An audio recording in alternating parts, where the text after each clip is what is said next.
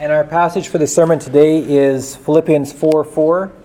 Rejoice in the Lord always. Again, I will say rejoice. Let your gentle spirit be known to all men. The Lord is near. Be anxious for nothing, but in everything by prayer and supplication with thanksgiving, let your requests be made known to God. And the peace of God, which surpasses all comprehension, will guard your hearts and minds in Christ Jesus. Finally, brethren, whatever is true, whatever is honorable, whatever is right, whatever is pure, whatever is lovely, whatever is of good repute, if there is any excellence and if anything worthy of praise, dwell on these things. The things you have learned and received and heard and seen in me, practice these things, and the God of peace will be with you. So, as you know, I've been replacing Matt. This will be my last Sunday as his replacement, and he'll be taking over from here on. And we've been working through Philippians, and I tried hard to get through the whole thing. Every Sunday it was a question: do I rush through, or do I dwell and really dig deep? And today we're going to dig deep, and I'm going to leave the rest of Philippians for another day. But we're going to look especially at be anxious for nothing. And just to remind us where we're at, Philippians is a book written in the first century by the Apostle Paul to a church. Paul was a missionary. This was a church that was supporting him financially. They gave him a financial gift, and he sent them back a thank you letter. And so it's primarily a thank you letter. He's also addressing things in the church, that there's division within the church. And this, he finally got to the point right before our passage. After going over from various different, covering the same territory from a number of different perspectives on humility of spirit, treating others with respect, elevating others, he finally gets to the point in chapter 4, verse 2. I urge Euodia and I urge Syntyche to live in harmony in the Lord. Indeed, true companion, I ask you also to help these women who have shared in my struggle in the cause of the gospel. So finally, towards the end, he says, look, you two get along, and also I'm going to name somebody else as an arbitrator between you two. The issue has gotten that bad. And so we looked at that a little bit last week. Because I'm so, there's so much here, and it's frustrating me not to be able to fit it all in. I've started podcasting a few different topics. I have a podcast. If you don't know what that is, you can ask me later. If you're on Facebook, you can easily find my podcasts. And I did a podcast on church unity, looking just at this verse and the themes throughout the passage. I also did a podcast on forgiveness. And I also did a podcast on meditation, which will be kind of extra thoughts that didn't fit into today's sermon. And so I'd invite you to find that after the sermon or later this week. But today we're going to look at the word anxiety and that passage. Now, as I say the word anxiety, you don't have to if you don't want to, but if you know somebody personally, in your personal circle of friends, or if you yourself have struggled with anxiety, would you just raise your hand if this has touched you in some way? Exactly. So as I say anxiety, as we read this, be anxious for nothing. This is not an abstract, out there problem that some people struggle with. This is something that almost all of us struggle with, or we know somebody that has struggled with it. It has come close to us in our lives. I was the speaker at Parkside Ranch a few years back, and towards the end of my time talking, I asked the kids, who here is stressed? And this was young kids. Like, I was expecting one or two hands to go up. They were between 10 and 12, I believe, something like that, preteens. Almost, I'd say about 70% of the girls raised their hand, about 40% of the boys raised their hand. Like, it was a lot of kids that are stressed, as well as many adults and people from all walks of life. I work with college kids, university kids. A lot of them are stressed, and that's a subject that they always want me to talk on. So this is something that comes close to home. This is something that we know about and that we want answers for. How do I have less stress, less anxiety in my life? So I want to start this off with bad news and good news. Okay? Bad news first. The bad news is if you really are struggling with anxiety and stress, a 25-minute sermon is not going to fix everything. Okay?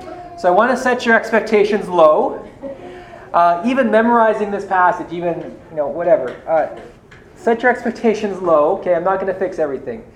That being said, the good news is I think there are some keys here that can be part of a journey out of anxiety and stress. This can be part of a complete breakfast or part of this complete solution. Likely, if you're significantly struggling with anxiety, it took more than a day to get into the problem, and it'll take more than a day to get out. It'll be a journey. And I would invite you to find help and therapists and medicine and all the help that you need to get out of that. But I do think that today's sermon is going to be part of that. And so there is good news with the bad news. So you can take out your sermon notes. Some of you have a small one, some of you have a big one. And we're going to look at this central question. How can I have peace rather than anxiety? Because that's what I think this passage is talking about. Be anxious for nothing. Skip some stuff. And the peace of God, which passes all comprehension, will guard your hearts and minds in Christ Jesus. So don't be anxious. Rather, the peace of God will protect you. That's what we want. We want the peace of God to protect us. So the first point I have is don't choose to be anxious. And you might be looking at that like, Josiah, really? You're looking at an anxious person, you're telling them don't be anxious. This is like armchair counselor 101. The first thing you don't do to a stressed out person is say, stop stressing out. Never in the history of calming down has it ever calmed somebody down to say, calm down, right? But is it possible that sometimes we choose stress? Is it possible that sometimes we choose anxiety? I've come up with a term, it's just with me, just between us. This isn't a psychological term. But I think there's active anxiety and passive anxiety. Sometimes anxiety happens to you. You're just walking along, you're doing your thing, and anxiety hits, and you're like, what's happening? And the people that really have anxiety attacks say it feels like somebody else took control of your body. And that's what is so debilitating and so stressful about it. But there's also a time when we are actively anxious, and we actively put stress on ourselves. Earlier this week, this was midterm week. It's very appropriate, actually, for where we're at, as well as far as students are concerned. We had a Bible study, and I was doing the rounds trying to visit with students, and one was sitting on his computer, and I was like, hey, how's it going? How's the weather? And he kind of wouldn't engage with me, and then finally he said, I'm studying, and every second counts. Okay, have a good day, and I'll go on to somebody else. And then somebody else was really anxious because he failed an important exam, and he was all stressed out. And then I went to another girl, and I said, are you stressed out too? And she said, non, c'est plus le contraire. No, it's more the opposite. I'm not stressed enough. And she felt like she couldn't study unless she had stress. And so she said, actually, I could kind of use a little bit more stress. I'm feeling very chill, but I know that I should probably be more stressed than I am. And we do that sometimes, right? Sometimes we choose stress. We actively go out of our way to say, what I need is some stress in our lives. I have an unofficial, incomplete list of reasons that somebody would choose anxiety. Number one, I live here. This is my home, okay? They have learned to manage their laziness through stress. This one has my name on it. They have learned to manage their laziness through stress. This is the girl I was talking to. Like, I know I should study, but I don't study unless I'm stressed, so really I need to get myself worked into a frenzy to get this studying done. They have learned to optimize their performance through stress. Some people have learned that they work at peak performance through stress. And so they stress themselves out about things, and that's how they get the high grades. They believe it is responsible to be stressed. Look, if I'm not stressing about tomorrow, then who is? Somebody's got to be worked up about it. Somebody's got to care about what's happening. Nobody else is caring. I got to care. Some people believe it's godly to be stressed.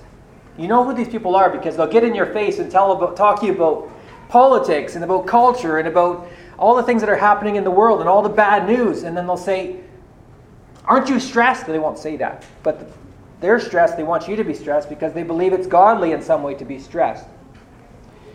Some people are just used to it. Some people are just used to it. There's a quote that made its round on Facebook yesterday. Again, very timely and appropriate. 'Tis the season, I suppose. But I thought it was very appropriate. Gabor Mate said, "For those habituated to high levels of intense stress since early childhood, it is the absence of stress that causes unease, evoking boredom and the feeling of meaninglessness. People may become addicted to their own stress hormones, adrenaline and cortisol. To such persons, stress feels desirable, while the absence of it feels like something to be avoided." And that's by Dr. Gabor Mate in the book When the Body Says No, The Cost of Hidden Stress. So some people are just used to it. This is the normal default operating system of their life, and if they don't feel stressed, then it's like, what's going on? I ought to feel stressed. The last one that didn't make it on here in the last minute stress of my preparations was sometimes there's something wrong in your life, and your subconscious is knocking on the door of your conscious mind and saying, hello, hello. Either something bad in the past happened to me and that isn't resolved, or something bad in the future might happen to me and that we're not prepared for that. And so sometimes you need to consult your stress and say, is there a reason that I'm stressed? And sometimes the reason is because there's impending doom, or because there's deep pain in the past that needs to be dealt with. So there's reasons for stress. And sometimes we choose anxiety. We choose stress. We go out of our way to say, what I need right now is stress. So there's some alternatives. And again, this is incomplete. This is just, this is my ideas. This isn't necessarily scriptures. But if we're not going to choose stress, here's some other things we could choose. You could buy a calendar and use it, right? That could help to diminish stress. You could use a journal to write out your thoughts and write poems and try and think through what you're feeling. You could choose to be honest with one good friend about what's really going on inside. You could make a list and prioritize it. These are all the things I need to do. Wow, that's 30 things. That's crazy. Okay, what are the 3 things that I absolutely need to do? Put those at the top. Every morning that I sit down in my office, I have a list that says must do, should do, and can do. And on the side it has my appointments for the day. It's a lifesaver because there's always 30 things I could do. But when I prioritize them and I at least get the must do done for the day, I've had a good day, right? Because if I don't prioritize them, I'll just do the fun things at the bottom, right? So make a list and prioritize it. Break down big deadlines into small tasks. Stressful to think about an exam, but you can think about I need to have this memorized first, then this memorized, and then I'll be ready. Work today on the evil of the day. Matthew 6:34. Sufficient unto the day are the evils thereof. And part of the reason that we're stressed is because we're not working today on the boring, mundane, painful, embarrassing, obscure things that happen today, that need to happen today. And so those things just keep growing until it becomes a monster that wants to eat us. So all these things we can do instead of being stressed. And we ought not choose anxiety. We ought not choose stress. This is a biblical commandment. Be anxious for nothing. What are the things you should be stressed about? We'll make a list. Nothing. Don't be anxious about anything. So that's active, what I'm calling active anxiety. But there's going to be things that you're going to say, I can't help it. The anxiety comes, the stress comes. And we live in a big, bad, scary world, and we love people. We love ourselves, for one thing. But we also love other people, and we know that bad things happen to people, even good people. And that's why this passage doesn't just end with be anxious for nothing, but continues, but in everything, by prayer and supplication, with thanksgiving, let your requests be made known to God. This is what we do with the things we can't control, with what I would call passive anxiety. We confront them with prayer and supplication. So in everything, be anxious for nothing, but in everything, pray. See, you're anxious for nothing, but you're praying for everything. There's a strong dichotomy here. By prayers and petitions. I looked deep into the Greek. There's not a lot to see here, except that the word prayer means wishes. So there isn't a word for this in English, which is why they put it in prayer. But it's kind of like the etymology of how this word happened. It's kind of like when you say, I wish upon a star, or I wish upon a candle. And then you could say, did you make a wish? And so that's the word. That's the Greek word that we're looking at. It's a wish, but it's a wish toward something. Pray is a little bit different etymology. But making your wishes and then your requests is the other Greek word. So we're wishing things towards God. God, I would like this to happen. This is the thing that I want. This is my wish. And also, God, I want you to do this. Would you please do this? Would you please give me this? With thanksgiving. With thanksgiving. This is something that you could take that out and the sentence would make sense, wouldn't it? Be anxious for nothing, but in everything, by prayer and supplication, let your requests be made known to God. You didn't even notice it was gone, right? As far as the sentence is concerned, it's not essential. Paul adds it in there, even though it makes the sentence long and awkward, because it's important. It's important. Because as a parent, you know that your job is to respond to wishes and requests, right? That's 24/7, right? Am I right, parents of young kids? And they make their wishes known to you and they make their requests known to you all the time. And there's two modes in which they can operate. There's a mode of entitlement. I need this. I want this. Give me this. I told you to give me this. You hurt me. You gave me this and I wanted that and you're not listening to me. And there's a mode of gratitude. I love you, Mommy. Thank you for this. Please, can I have that? Thank you for supper. It was so good. Would you please move over? Could you please pass me the milk? And you can have two kids that have the same parents, that have the same food, that have the same rights, that have the same access to mom and dad. Sometimes this is the same kid. It's just a different time of the day. Or, they can switch. It's a Jekyll and Hyde, that just changes. It's not the surrounding that changes. It's the child that changes. It's their orientation. And children that inhabit a place of gratitude inhabit a brighter, warmer, more healthy place. And that's on them. And as parents, we try and push them into that place. It is partially for our benefit, let's be honest here. But it's not primarily for our benefit. It's primarily because we care for them and we want them to live out of gratitude and not out of entitlement. Because an entitled child becomes an entitled adolescent, becomes an entitled adult, who becomes a person that is never happy and is never satisfied with anything. And so when we approach our Heavenly Father, we approach Him from an attitude of gratitude, not from an attitude of entitlement. And we make our wishes known to Him, we make our requests known to Him out of an attitude of gratitude. Please, can I have this? Thank you for what you've done. Thank you for being my Father and loving me. Let your requests be made known to God. The word here is like a demand, or like a petition, or like something that, like a governor or a prime minister or a president would have a request that lands on his table. And this is what we want to happen. This is our demand. This is our request. This is our petition. So let's not skim over this and assume that this is happening when we pray. Because I don't think it is happening all the time. I've got 4 questions here for you. Does God know what you want after you pray? Does God know what you want? I'll ask you a question before that. Do you know what you want? Do you know what you want when you pray? There's this great story in Mark 10:36, also repeated in Matthew, of this blind man by the road. Here's Jesus coming and starts yelling at him.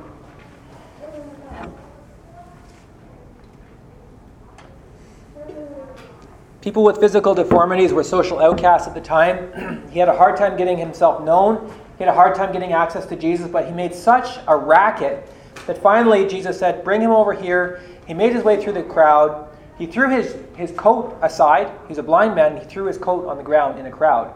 It's kind of a big deal. And he made his way to Jesus, and Jesus said, what would you like me to do for you? Isn't it obvious, Jesus? No, it's not always obvious. It's not always obvious what we want God to do for us. Do you know what you want?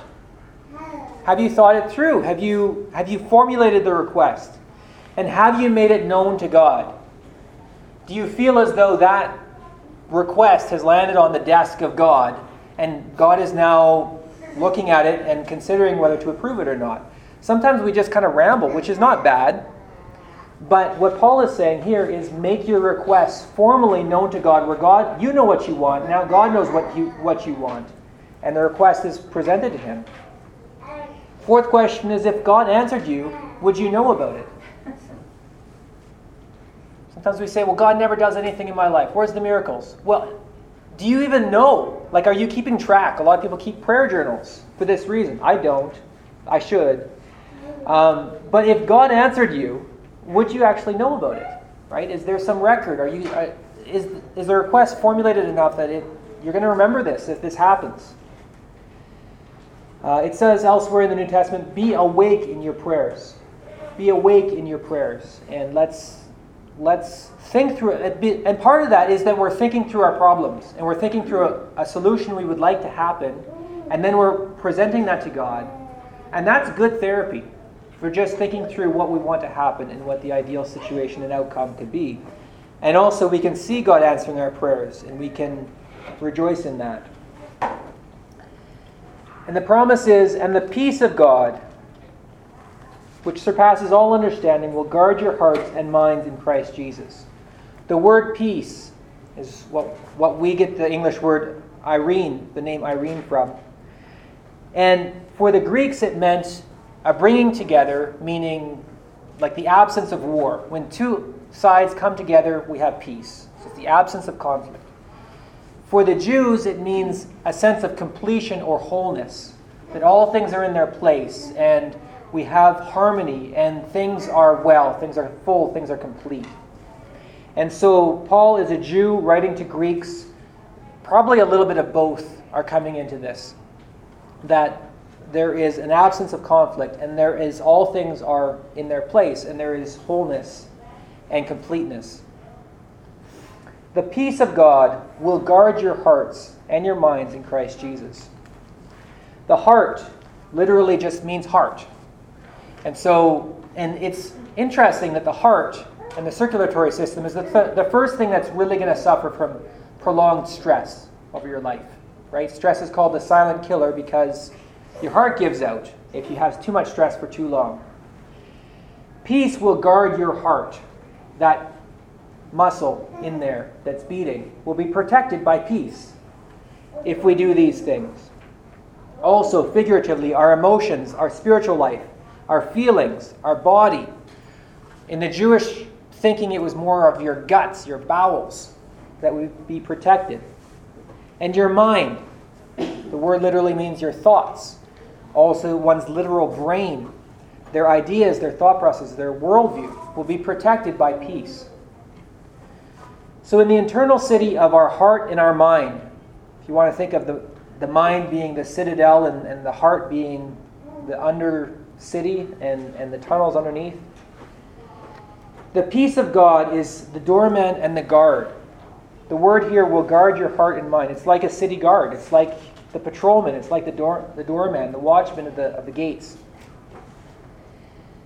We bypass him. We bypass peace. We bypass the guard when we choose to let in stress and anxious thoughts. And sometimes we do this on purpose. We can purposely go out and invite stress into our lives. But we equip him when we make our requests known to God through grateful prayers. We're giving our guard ammunition when we're making our requests known to God, when we're praying to God, when we're praying in an attitude of gratitude. Paul transitions, finally, brethren. The word finally just means he's almost done, but he's a pastor, so it's not really done. Whatever is true, whatever is honorable, whatever is right, whatever is pure, whatever is lovely, whatever is of good repute, if there is any excellence and if anything worthy of praise, dwell on these things. Think on the good. Think on good things. Think on light. Think on happy thoughts. Do not dwell on the opposite of this list. Do not dwell on untrue things, vile things, naughty things, impure, disturbing content, trashy material, and despicable things. Don't dwell on these things, because what you dwell on is going to be what the story is in your eternal life. And the more that you have that internal story happening in a dark direction, the more that the darkness will be inside you. Jesus said, The eye is the lamp of the body. If therefore the lamp has become darkness, how great is that darkness within you? So what we look at affects what's happening inside. And what we look at metaphorically, what we're thinking about, what we're focused on, is going to affect what's going on inside. So dwell on the good. The word dwell here could mean meditate, which is why I've got a podcast on meditation. I have found meditation to be hugely helpful to myself. In the last couple months, I've really started meditating, take a passage of Scripture, and just meditate on it. And I've actually started breathing Scripture. This is a practice that they did in the Eastern Church. We don't do it as much in the West, but just take something like the Lord's Prayer and to yourself silently pray some of it in. Our Father, who art in heaven, pray some of it out. Hallowed be thy name. Thy kingdom come, and it's hard to do on the fly, but it's something that really helps me to focus on the words, to calm down. The heart rate starts to reduce, and you start entering into a state where you're actually thinking about what you're saying, not thinking about the 10 things you need to do, not thinking about what should have happened, not thinking about your past or your future. You're just focused on the words. Meditation can be tremendously helpful. So that's part of the word dwell. But the word literally means to count, which is kind of strange. But the idea is to count, to calculate, to meditate, to think on. Sometimes our brain is like this little guy that's fiddling with a Rubik's Cube, and it's trying to figure it out, right? And our brains like to do that. It's like food for our brain to figure something out. And if our brain doesn't have something to figure out, then it's going to stress about something, because it's just like this anxious little kid that's got to have something in its hands. And so what Paul is saying is find a good Rubik's Cube to give to your brain. Because what it spends its time fiddling with is what you're going to become. And I think it's especially true, this first one is the most important, whatever is true. Speak the truth to yourself. Speak the truth to others. Live in the truth. Abide in the truth. Because as you speak truth, your pathways in your brain are going to become true pathways. And you're going to face the world in truth and not in deception. And the Holy Spirit, when He comes, is the Spirit of truth. God is the God of truth. And Satan is the evil one, and he is the spirit of lies. And lies are his mother tongue. So beware of deception.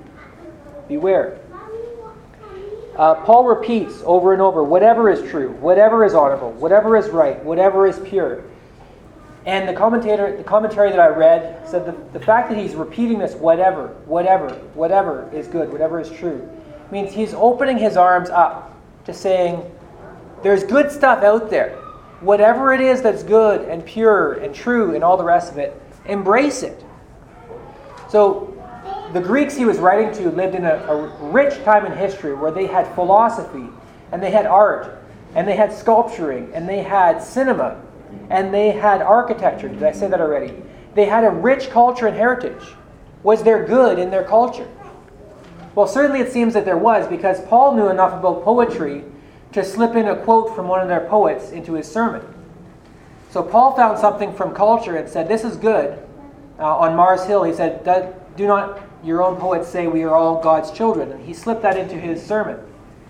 So we can go out in culture and find good things and say, I'm going to read this book. I'm going to listen to this music. I'm going to watch this movie. And, you console your own conscience on those issues. But there is good in culture. But there's also bad in culture. And I'd encourage us not to just take a superficial look. The fact that there's bad stuff in movies doesn't necessarily mean that media is bad. What matters is the overarching story and how the bad is treated. There's bad stuff in the Bible too, right? There's murder, there's rape, there's adultery, there's all sorts of stuff.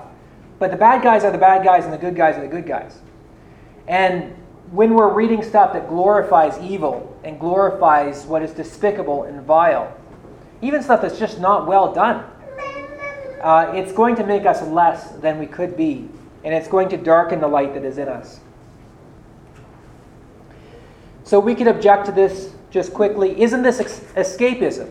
Aren't we just like an ostrich burying our head in the sand? I'm only going to think happy thoughts. Think happy thoughts, think happy thoughts. That's one way of dealing with stress, is just to try and think happy thoughts. But it only works so long because the bad stuff's going to come. Well, we're still aware of the bad, and we're dealing with it. In fact, we're taking something that's bad, we're formulating that into a request, and we're presenting that request to somebody that can make a difference about it. And then we focus on the good again. So we are aware of the bad, we're praying about the bad, we're turning that into prayer so that we can dwell on the good. And isn't it good and godly to point out flaws and sins? Isn't it some sort of a spiritual gift, the gift of discernment or something, to look at somebody and see all their flaws and all their sins? I used to think this, and at a certain point I realized this is not the gift of discernment. This is the critical spirit that needs to be resisted. It can take a certain sort of talent to see something that's really good and pick out the negative in that. You know, there's food critics and there's art critics that get paid big money to pick out the bad in the good. But in our day-to-day life, what is far more important and far more valuable is to look at something that's mediocre and pick out what's exceptional and say, you did a really great job because of. And this is praiseworthy because of. And that's what builds people up, and that's what makes your internal life also far more blessed. And so, and then Paul concludes, the things you have learned and received and heard and seen in me, practice these things, and the God of peace will be with you. So here's our promise. As we do these things, we do not choose anxiety. We don't let him into our city. We do not choose anxiety. Rather, we choose to pray grateful prayers. And we choose to dwell on the good as much as we can. When bad things come, we turn them back to prayer and we dwell on the good. As we do these things and as we live our lives in a godly way, the God of peace will be with you. And the peace of God, which surpasses all comprehension, will guard your hearts and minds in Christ Jesus. Let's pray. God, these are complex issues and heavy issues, and we know that there are people struggling with all sorts of large problems that are physical, that are mental, that are spiritual. And I thank you that you've given us some tools. And I pray that you would also give us an ear to hear and a heart to understand. And help us to be available for people that are struggling. We thank you, Lord, that you've promised to protect us in peace. In Jesus' name we pray these things. Amen.